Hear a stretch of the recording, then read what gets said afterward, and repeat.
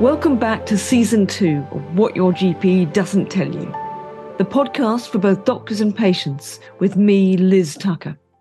Today, I'm talking to psychiatrist Professor David Healy, who's a particular interest in drug safety.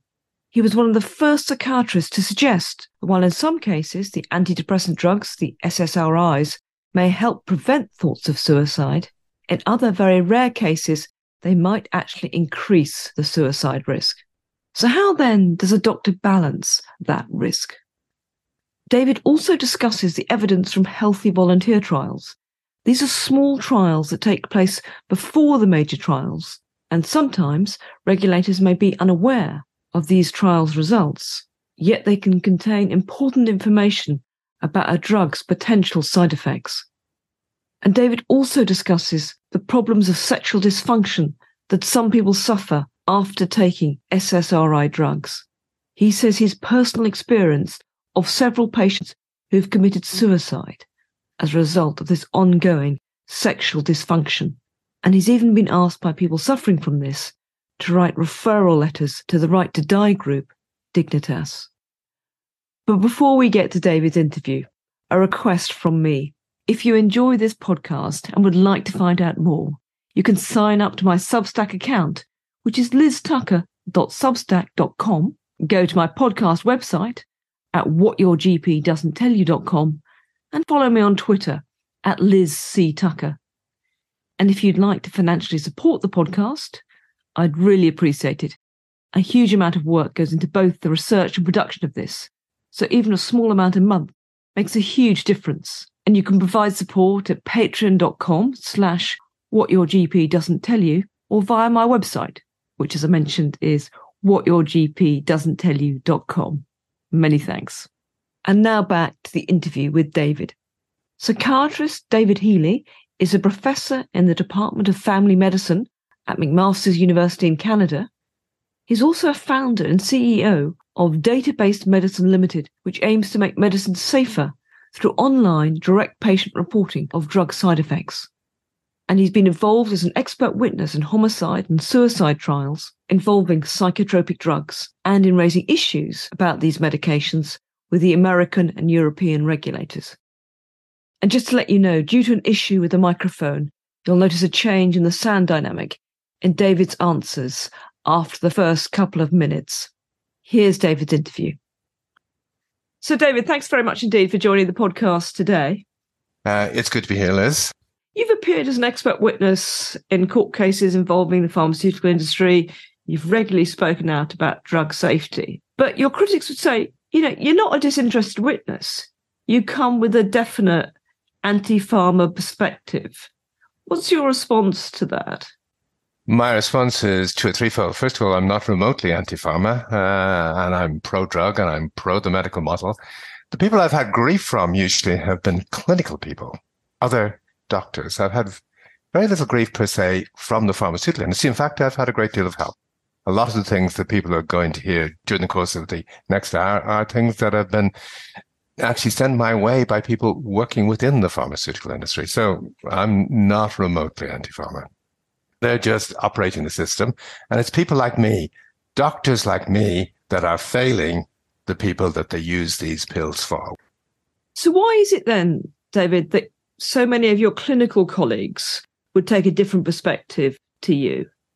It depends what you mean by a different perspective. If you're talking about the fact that there's a lack of access to trial data, nobody can take a different perspective. In terms of access to the data from the trials companies run, we don't have access to any of it. The other thing that really people can't quibble about is ghost-written literature.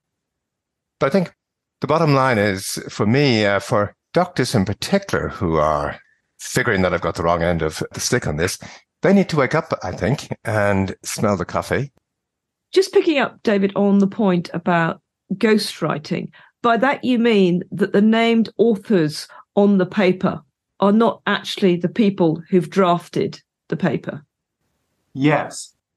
When I actually became aware of this first, this is 25 years ago or so, when I agreed to get involved in a pharmaceutical company meeting, and I was told, we're going to produce some papers from this meeting. I said, fine, that's great. Shortly afterwards, I had an email saying, and here's your paper. I was interested in this because, I hadn't thought that they were going to write the paper for me. I thought I was going to be writing the paper. And it was a great Healy paper. It said things that I say in the way that I say them. It was full of Healy references and things like that. So much so that if I was to put this paper down in the midst of a bunch of papers that I'd written and ask people who knew me well to pick out the paper that I didn't write, they wouldn't have picked this one out. I had, at this point, written the paper, the one that I thought that I was going to have to write. So I emailed it over to the company and said, I plan to write my own paper, and here it is. And the reply, gosh, that's not bad. We actually rather like this one. But there are some important commercial messages in the other one, so we need to get that published too. So what we'll do is we'll get one of the other people at the meeting to be the author of that. And what does the company mean that the paper contained important commercial messages? One of the key points here is regulators like FDA and MHRA regulate claims companies make. When they get their drug approved, they can say that this drug is going to ensure that you get to heaven. But if an academic like David Healy says that, they can cite the article by someone like me in order to make the claim they want to make, but which regulator hasn't approved the evidence for this claim. It's impossible to know exactly how many papers are ghostwritten, but is your argument, David, that where papers are ghostwritten, that should be much clearer than it is? My argument is it's got nothing to do with science. Now, moving on to the topic of antidepressant trials, what defines whether something's viewed by the regulator as an antidepressant or not? Now, let them use the word antidepressant if on a depression rating scale there's a 4, which is a very minor fall. If the company meets that, then they can use the word antidepressant. Depression's measured in something called Hamilton points. And if those Hamilton points drop by a few points, the drug is deemed to be effective, although there is a debate that the drop in the Hamilton points is too small to be clinically measurable. Well, it's even more than that, which is companies only need to show it in 2 clinical trials. And there can be, they may have done much more clinical trials. And if you add them all up, there's no drop at all. If they can give FDA 2 placebo-controlled trials where there's a fall in the Hamilton rating scale of 2 or 3 points, FDA will say, well, you can use the word antidepressant. Now, one of the issues that you've raised about the SSRI drugs is that although in certain cases they may reduce the risk of suicide, that in other very rare cases, they may actually increase the risk. There's been several crises about are these drugs working and do they cause people to become suicidal. So FDA have reviewed the data as of 2004-2006 and asked all of the companies on more than one occasion to send them their clinical trial data. As I found, talking to FDA, I knew about clinical trials that happened in children in France that FDA didn't have a clue about. A drug that can cause people to commit suicide can equally save lives, can prevent people actually committing suicide. The older drugs are much more powerful antidepressants than the SSRIs. They treat a condition called melancholia, which is severe mood disorder. And you could expect that this is an illness that does cause people to commit suicide. The people who get SSRIs, for the most part, don't have a condition that's going to lead them to actually commit suicide. If you had a drug that cures melancholia, you'd expect, well, yes, the drug might in that clinical trial cause some people to commit suicide or to try to commit suicide, but equally it would cure an illness that leads to people actually committing suicide. And overall, less people might actually commit suicide. The SSRIs don't work for melancholia. So this is why in clinical trials of just SSRIs, the risk is more obvious.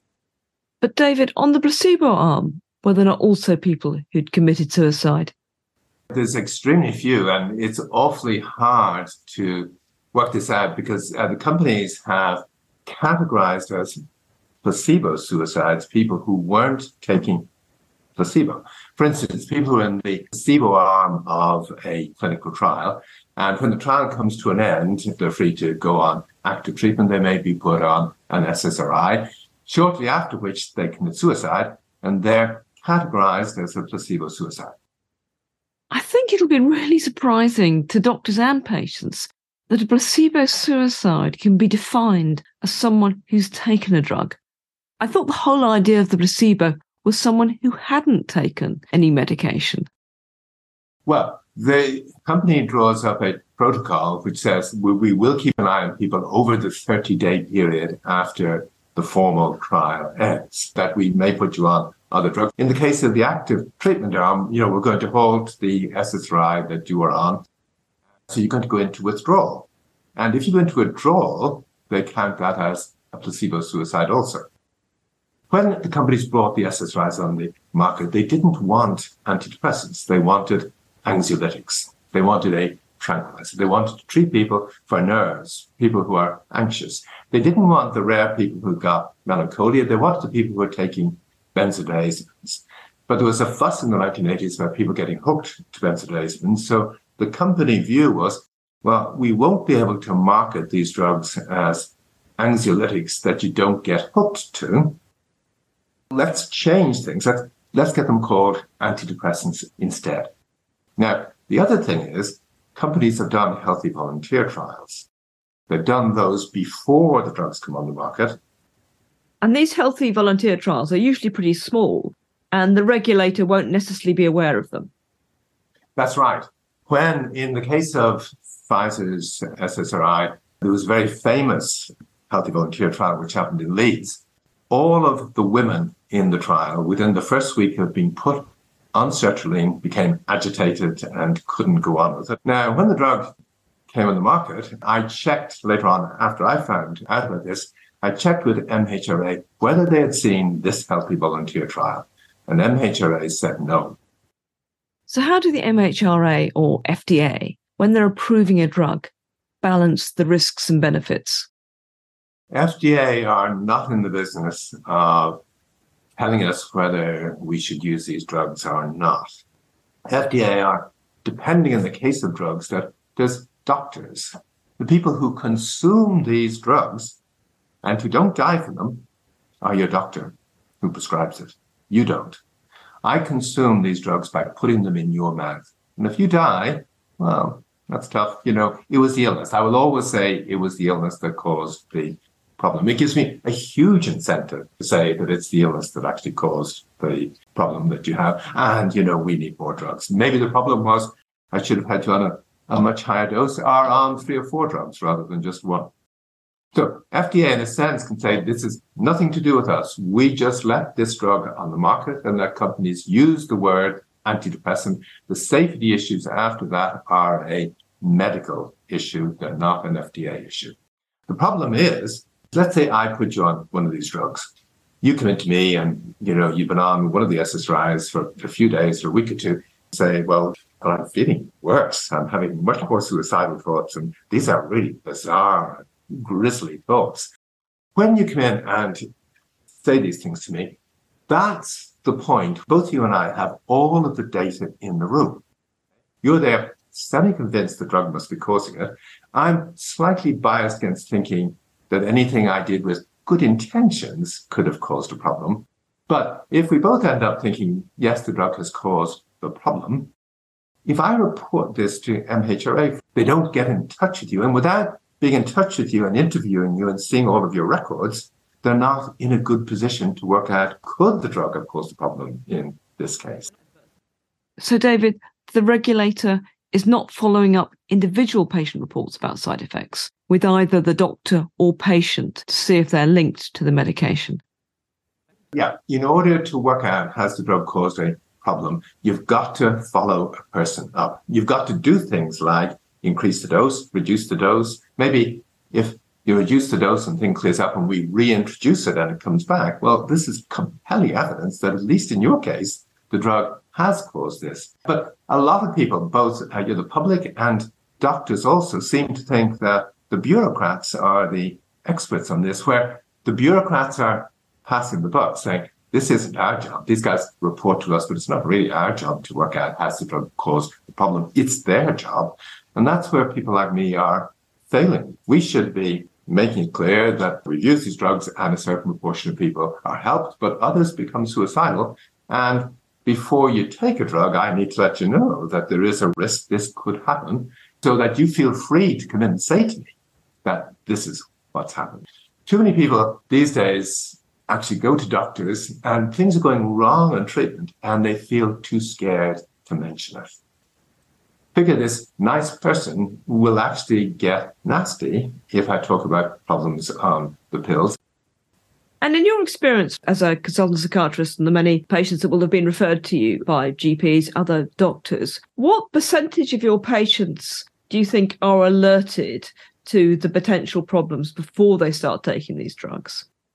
Very few. We've got a situation where in the case of the use of the SSRIs for children, there have been 30 trials done, all negative. But all of the publications are positive. So explain that, David. Yeah, the most famous trial was Study 329. The actual article came out in 2001. What had happened was when the antidepressants came out first in the late 1950s, through the 1960s and onwards, people figured, well, there are some children possibly depressed. And they ran clinical trials to see did the older antidepressants work for children, teenagers who appeared to be depressed. They found that no, they didn't. There were 15 trials done, all negative. But when the SSRIs came on the market, they came with a lot of hoopla that they're cleaner, purer drugs. And maybe these are the drugs that were going to be able to show work for children, teenagers who have become depressed. So during the 1990s, mid-1990s, a group of companies began trials with their SSRIs for teenagers who are depressed. And this includes Prozac, Seroxat, and all of the other drugs. Now, the Seroxat trial started in around 1994. There were so few children who were viewed then as being depressed that it took years to run. They had begun with 6 different hospitals. They had to open it up to 6 more to try and recruit the numbers of children into the trial to make it work. And in 2001, an article came out in the journal with the highest impact factor in child psychiatry. It had an authorship line to die for. There were 22 people there who were all huge names in the field. They are coming from the best hospitals and the best universities. Well, if you're the average doctor looking at an article like this, you'd figure, well, any teenager that comes into me who seems to be remotely unhappy, I should be putting them on this drug or one of the drugs from this group. Turns out that the document showing that actually the clinical trial results looked very different, that the drug didn't work and it wasn't safe, found its way to New York State a few years later, who decided to take action against GSK. GlaxoSmithKline was sued by the New York State Attorney General's office over 2 million prescriptions that had been written for children and adolescents in the US after a marketing campaign which had characterized Study 329 as demonstrating remarkable efficacy and safety. Although the original paper had reported that the antidepressant paroxetine, otherwise known as Paxil, was generally well tolerated and effective, a major review published in the BMJ, looking at tens of thousands of pages of original trial documents from Study 329, concluded that the antidepressant paroxetine was neither safe nor effective in adolescents with depression. In actual fact, in the trial, there were 18 children who had serious behavioral events taking paroxetine. So they underreported by a factor of at least 4-fold what actually happened. And it turned out that the first draft of this paper, which was ultimately published in the Journal of the American Academy of Child and Adolescent Psychiatry, was not written by any of the 22 named authors, but by a ghostwriter hired by GSK. But David, how was the paper able to claim that there were no serious side effects? The company viewed, and this is an extremely important point, the drugs we use is they have no adverse events because none of our trials have shown that the problems happen to a statistically significant extent. And the issue that you are raising is that if the people running the trial do not look for certain side effects and patients aren't asked about them, then we don't know whether they're occurring or not or at what rate they might be occurring. Yes, it's just not science. Now, the problem is you've got a lot of people, experts in the field, profs of pharmacology, profs of therapeutics, profs of medicine, who let this go by. At root of this is this issue of who gets to see what information. So basically, the pharmaceutical industry will send trial reports, which are several thousand pages long, to the regulators, but they won't send the individual patient reports. And then the peer reviewers see even less information than the FDA does. FDA have a bit more material, as you say. When an article comes to a journal, those who peer review it don't really have anything other than the article that has been written. They never get to see the data behind it, and no one gets access to the patients who are the real data. I mean, when you hear the word data, people think figures. But in the case of one of the Pfizer trials, a man became terribly agitated on the drug he was on and decided to kill himself. He poured petrol all over himself, but only died from his burns 5 days later. In that trial, he was coded as death by burns. Now, in order to work out what had happened in that trial, and if death by burns, which, if you just read death by burns, you think, well, accidents happen, so maybe it's just an accident. You'd need to be able to get hold of his mother, or wife, or whoever, and ask her what happened in order to work out, well, was this really death by burns, or was this a suicide? It's the people. People are the data, and where people are missing, where you're just provided with kind of sheets of paper which have loads of figures on them, that's not science. And the FDA can go back and request information, but of course they don't know what information they don't have. Yeah, they just see things like death by burns and they figure, well, this is just an accident. Regulators are encouraged to partner industry. It's a bit like if we think about the food industry. We really want more foods. I mean, people don't want to just stick with carrots and turnips and this, that, and the other. They want food to which all sorts of things have been added to make them more interesting or whatever. And it's a bit the same with drugs. Everybody wants more drugs, and the regulators are encouraged to ensure that we have more drugs unless there's a very serious problem. We're talking about the FDA, but the truth is, wherever you are in the world, the FDA is the most powerful regulator. And the regulators around the world, the MHRA, the EMA, the other regulators, all tend to take their lead from the FDA. So wherever you are in the world, what the FDA does matters. Yes, absolutely. You've touched on this idea that for a drug to be approved, all that is needed is 2 positive trials. So I could have a drug, I could have 50 negative trials, but as long as I've got 2 positive trials, the drug will be approved. Yes. And that should bring home to you the bureaucratic nature of what FDA are doing and MHRA are doing. They really aren't in the business of looking overall, is this a good drug or is it likely to save lives or whatever. They have a box to tick. And if the company enables them to tick a box, which is 2 placebo-controlled trials, then the FDA will tick the box and MHRA will too. And what's interesting is because sertraline is recommended as first-line treatment, but if you actually look at the negative trial data, you get an entirely different picture of this drug. Yes, it becomes one of the antidepressants to steer clear of it. Depending on what data your GP has seen, you might walk into his or her surgery and that might be the first SSRI that's recommended. Yeah, no, sure. And this is where, it's a bit tricky for doctors. They've read the New England Journal of Medicine, they believe in God, which is the FDA or the regulator or whatever.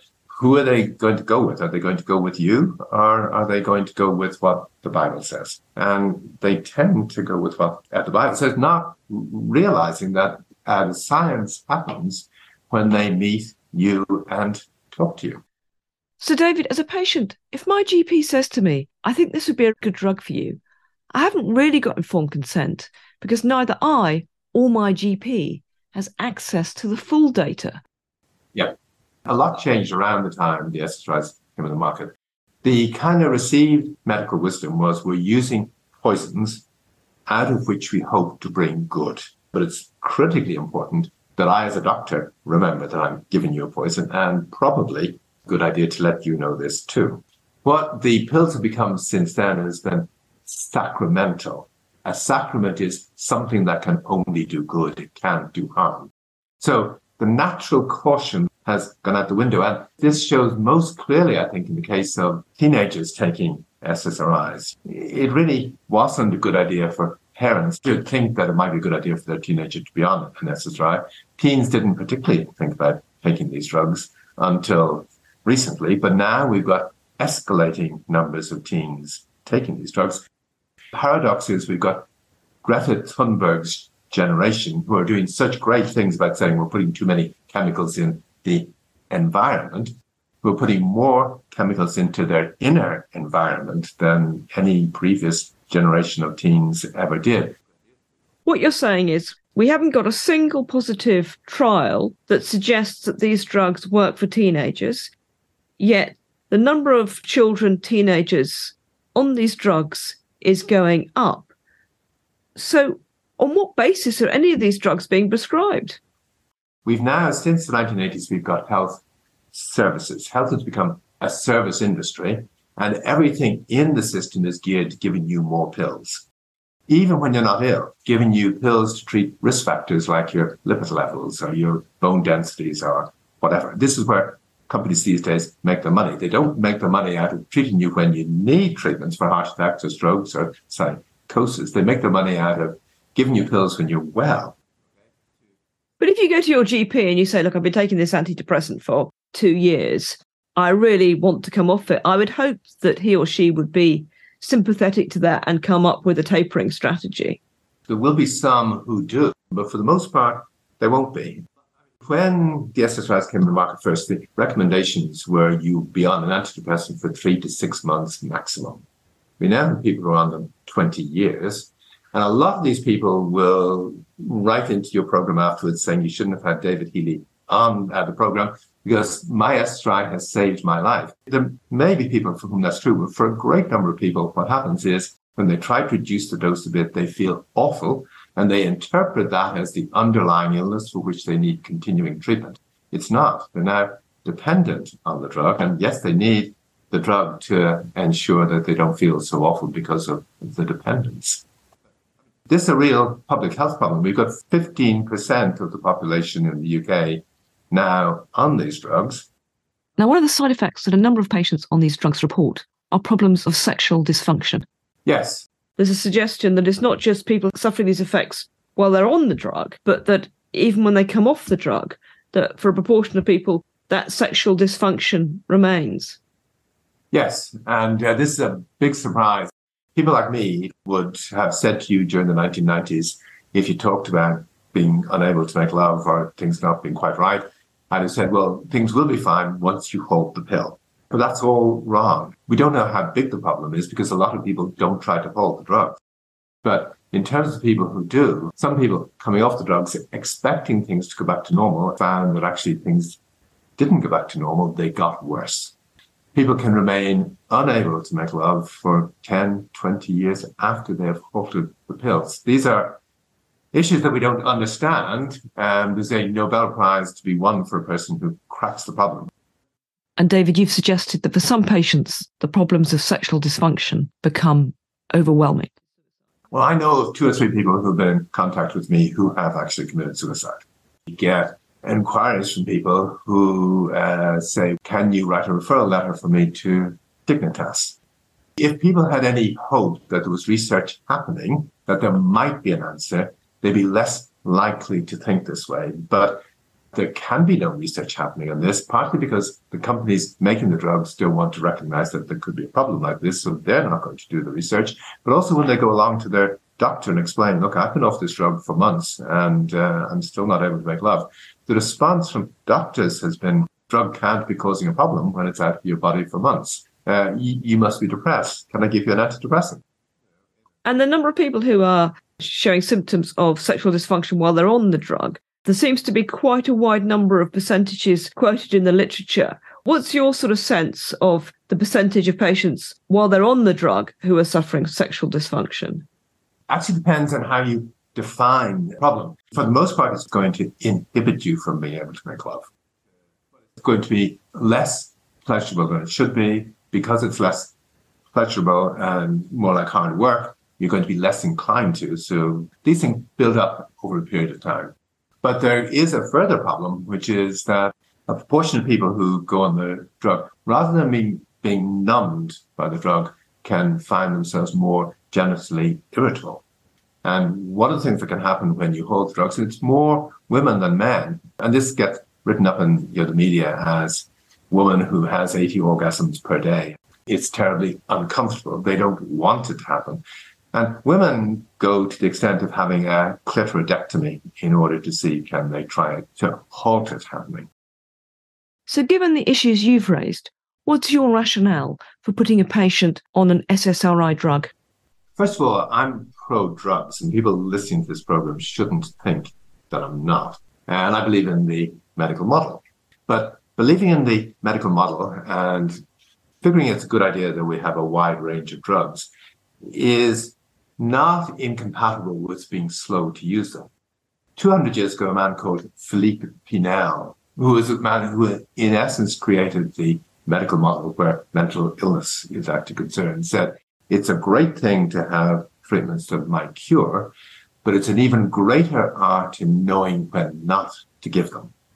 Now, one of the biggest issues that I'm faced with these days is teenagers coming in desperately wanting SSRIs. And it's awfully hard to persuade them that this isn't a good idea. You literally can end up in trouble if you don't give an SSRI. I don't give them and have ended up in trouble because of it. That doesn't mean there isn't a place for these drugs. Like in the case of people who've got crippling OCD, the drugs can be awfully useful. But as I've hinted before, there are other options than the SSRIs. There's nicotine, for instance, which is quite good for OCD. Clinical medicine is a complex juggling act. It really should involve a lot of listening to people. And ideally, it shouldn't be the case when you come in to see me that you see a different person each time. It should be that we have an opportunity to build up a relationship. And it should be much more relationship-based medicine. I think if you keep the same doctor, your life expectancy is likely to be longer. This is it. There's an increasing amount of evidence. We can have 8, 9, 10 drugs, which could all be good drugs beyond, and which teenagers in the United States and here in the UK increasingly are on. You've got teenagers who are taking 10 psychotropic drugs. Now, each of these drugs may work in their own right, but there's increasing evidence that if you go above 3 drugs, they're not going to be working the way they would do if you were on each of them on their own. So in order to get the benefit of drugs, we're in the kind of position we've got loads of things which work, but actually for you to get the benefit from these things, it's a tricky business if you go over 3 drugs. You've got to work out which are the 3 I really need. People figure that if they all work, if I'm taking 8 or 9, I'm going to live longer. Well, in actual fact, no. You're going to have a reduced life expectancy. You're more likely to go into hospital, and your quality of life is going to be worse.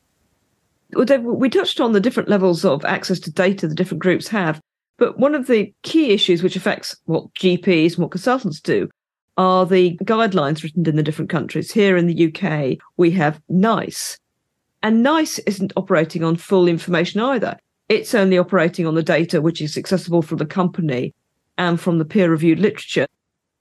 Yeah, I think NICE, when it comes to drugs, I mean, there may be other things they do which don't relate to drugs, which aren't a problem in the same kind of way. The guidelines came out first. They were all about telling us what not to do. Don't strip varicose vein. But if industry do trials, for instance, in children who are diagnosed as being bipolar, NICE feel compelled to report on the fact, well, there is some evidence that this antipsychotic given to 2-year-olds who are bipolar can be 2-year-olds? Yes, 2-year-olds. Up to 1990, the received wisdom was you never have a bipolar disorder before your teenage years. That's the earliest time it can start. It's usually later than that. It's rare to have it in your early teenage years. But in the United States at the moment, you have children being diagnosed bipolar in utero. On what basis? How do you make a diagnosis that a fetus is bipolar? There's a famous book which goes into this, and it's highly recommended. It's by academics, and it's got wonderful endorsements by all sorts of profs of mental health or whatever. And the book says clearly, our view is that when children are particularly hyperactive in the womb, it invariably turns out that they're bipolar later in life, and we really should be treating them much earlier than we are. This is a best-selling book. It was best-selling within 6 months of being out. Best-selling in the United States means that you've sold 70,000 copies. But what I don't understand about NICE, it's got a lot of money. It's quite a powerful potential lobbying organisation. Would they not be the sort of organisation that should be able to lobby for greater data transparency? Yes. Both NICE and Cochrane, the evidence-based medicine movement, had a great opportunity around 2004 when the crisis blew up about children becoming suicidal on SSRIs. NICE were in the middle of writing guidelines for the treatment of childhood depression.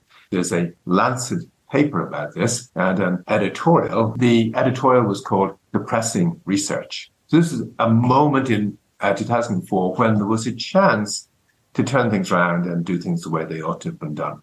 NICE and Cochrane decided not to take that opportunity. They told House of Commons Health Select Committee that I testified to that the things David Healy was saying about these things are just not right. Ghostwritten articles appear in peripheral journals and have no influence on things. That's not the case. They appear in the very best journals and they're highly influential. And if NICE are not looking at the negative trial data, I think there was a study in 2008 by Dr. Eric Turner, who had previously worked at the FDA, which reports that 1/3 of negative trials done in adults with antidepressants were published as positive. That's going to skew any result. Oh, completely. NICE are going to have to base their guidelines on the published literature. So if the companies publish their trials in a particular way, like they don't publish some that are negative, but even worse, publish some that are negative and publish them as positive, they're going to, in essence, write the NICE guidelines for NICE.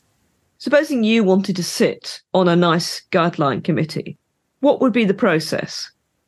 Well, I don't know. The people listening in here will probably not be surprised to know that NICE haven't actually approached me to sit on any of their committees. Because you would be perceived as being anti-sympathetic to the pharmaceutical industry.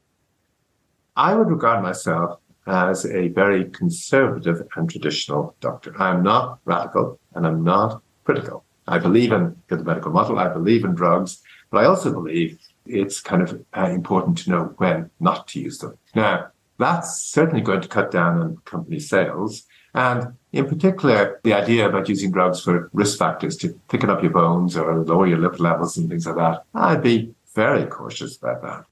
Not saying you can't use them, but very cautious about it. And I guess from that point of view, companies are going to view their sales as being at risk from a person like me, but that's not the same thing as being anti the pharmaceutical industry. Let me put it like this to you. When the crisis blew up about the antidepressants causing children to become suicidal, the American Psychiatric Association rushed out a paper saying the APA believes that antidepressants save lives. Now, my view was they'd made a bad mistake. What they should have said was that the APA believes that psychiatrists save lives. My worry is that it's not clear to me whether the wider public are going to lose faith in drugs or they're going to lose faith in doctors. So finally, David, people listening to this think, oh, this sounds a bit esoteric, something that's out of their control. What should they do when they go to see their GP and an antidepressant medication is suggested? I think a lot of people will find that if they're not too keen to take a pill, lots of doctors won't be too unhappy with this. A lot of us have got into the habit of just handing these things out. So if people push back a bit, they may find that their doctor's quite open to that. But the other thing to bear in mind is that these days, people who've got conditions and who go on pills can access the internet and find out about what these things do. Your motivation means you will often know as much, if not more, about the pills than the doctor you go to. And this is not just family doctors. This is specialists like me. You can go on the internet and find out these sort of things about these things. Not everything you'll find out will be great, wonderful, marvelous. And it can be no harm to come and talk to the doctor, who may help you work out what are the things you found out are really useful and what other things aren't. But my view is that doctors should be encouraging people to go on Google. The thing you hear about is don't consult Dr. Google. My view is that everybody should. For instance, what I mentioned earlier about nicotine being a good treatment for OCD or a good treatment for anxiety, and that there are clinical trials. It's not just the odd person here or there thinking the idea. There's clinical trials that actually show this. This came from patients. It isn't the kind of thing that I'd have thought about. It's people with OCD who we tried all these treatments for, finding out that actually when they went back smoking, the OCD improved much more than it did with any pills. But might have done much for the heart disease or lung cancer risk, mind you. Sure, but we can get nicotine patches and things like that, which are going to be actually much, much safer. But what I'm trying to bring out is we need to try and create a world. It's not just people going to doctors who get told about SSRIs. A lot of doctors complain these days that they've got hundreds of heart sink patients. That's the word they use. People who come in to see them and can't get the right treatment. And part of the problem here is, well, of course, if the guidelines say use these drugs, but the clinical trials, when you get to see the data, show, well, these drugs don't work, it's not going to be a huge surprise that you're left with a bunch of patients who aren't doing well. The job becomes more fun for the doctor. It's also a much better outcome for the patient. It should be one where I encourage you to let me know about anything odd that happens. And it isn't just as regards making love. I mean, the SSRIs affect every system in the body. They'll affect your vision and things like this. There's a ton of things that you're going to be the expert on because you're taking the pill and you can access the internet and work these things out and come back and report to me. And increasingly, that's how I learn. It's not from books and things like that. So, there's a lot of incentive, I think, there for us all, between us as patients, but also doctors. If you appreciate that the person coming into you is highly likely to be right and is very motivated to get the right answer. So it's about really building a different sort of working practice. Yeah. Well, David, thank you so much indeed for talking today. Really interesting. Thanks for asking me to talk, Liz. It's been good fun. Great. Well, thanks so much, David. Bye. Okay. Bye. Hope you enjoyed the latest episode of the podcast. Many thanks for listening. And a reminder, you can follow me on Twitter at Liz C. Tucker and sign up to the podcast mailing list at whatyourgpdoesn'ttellyu.com. In the next episode, I'm going to be talking to Dr. Shilpa Ravella, a transplant gastroenterologist with expertise in nutrition, who argues that more and more research suggests that low-level inflammation, which many of us suffer from, is tied to the majority of our chronic diseases. And she explains what we need to do to change this. Do join me in the next podcast to find out more. Many thanks for listening. Bye for now.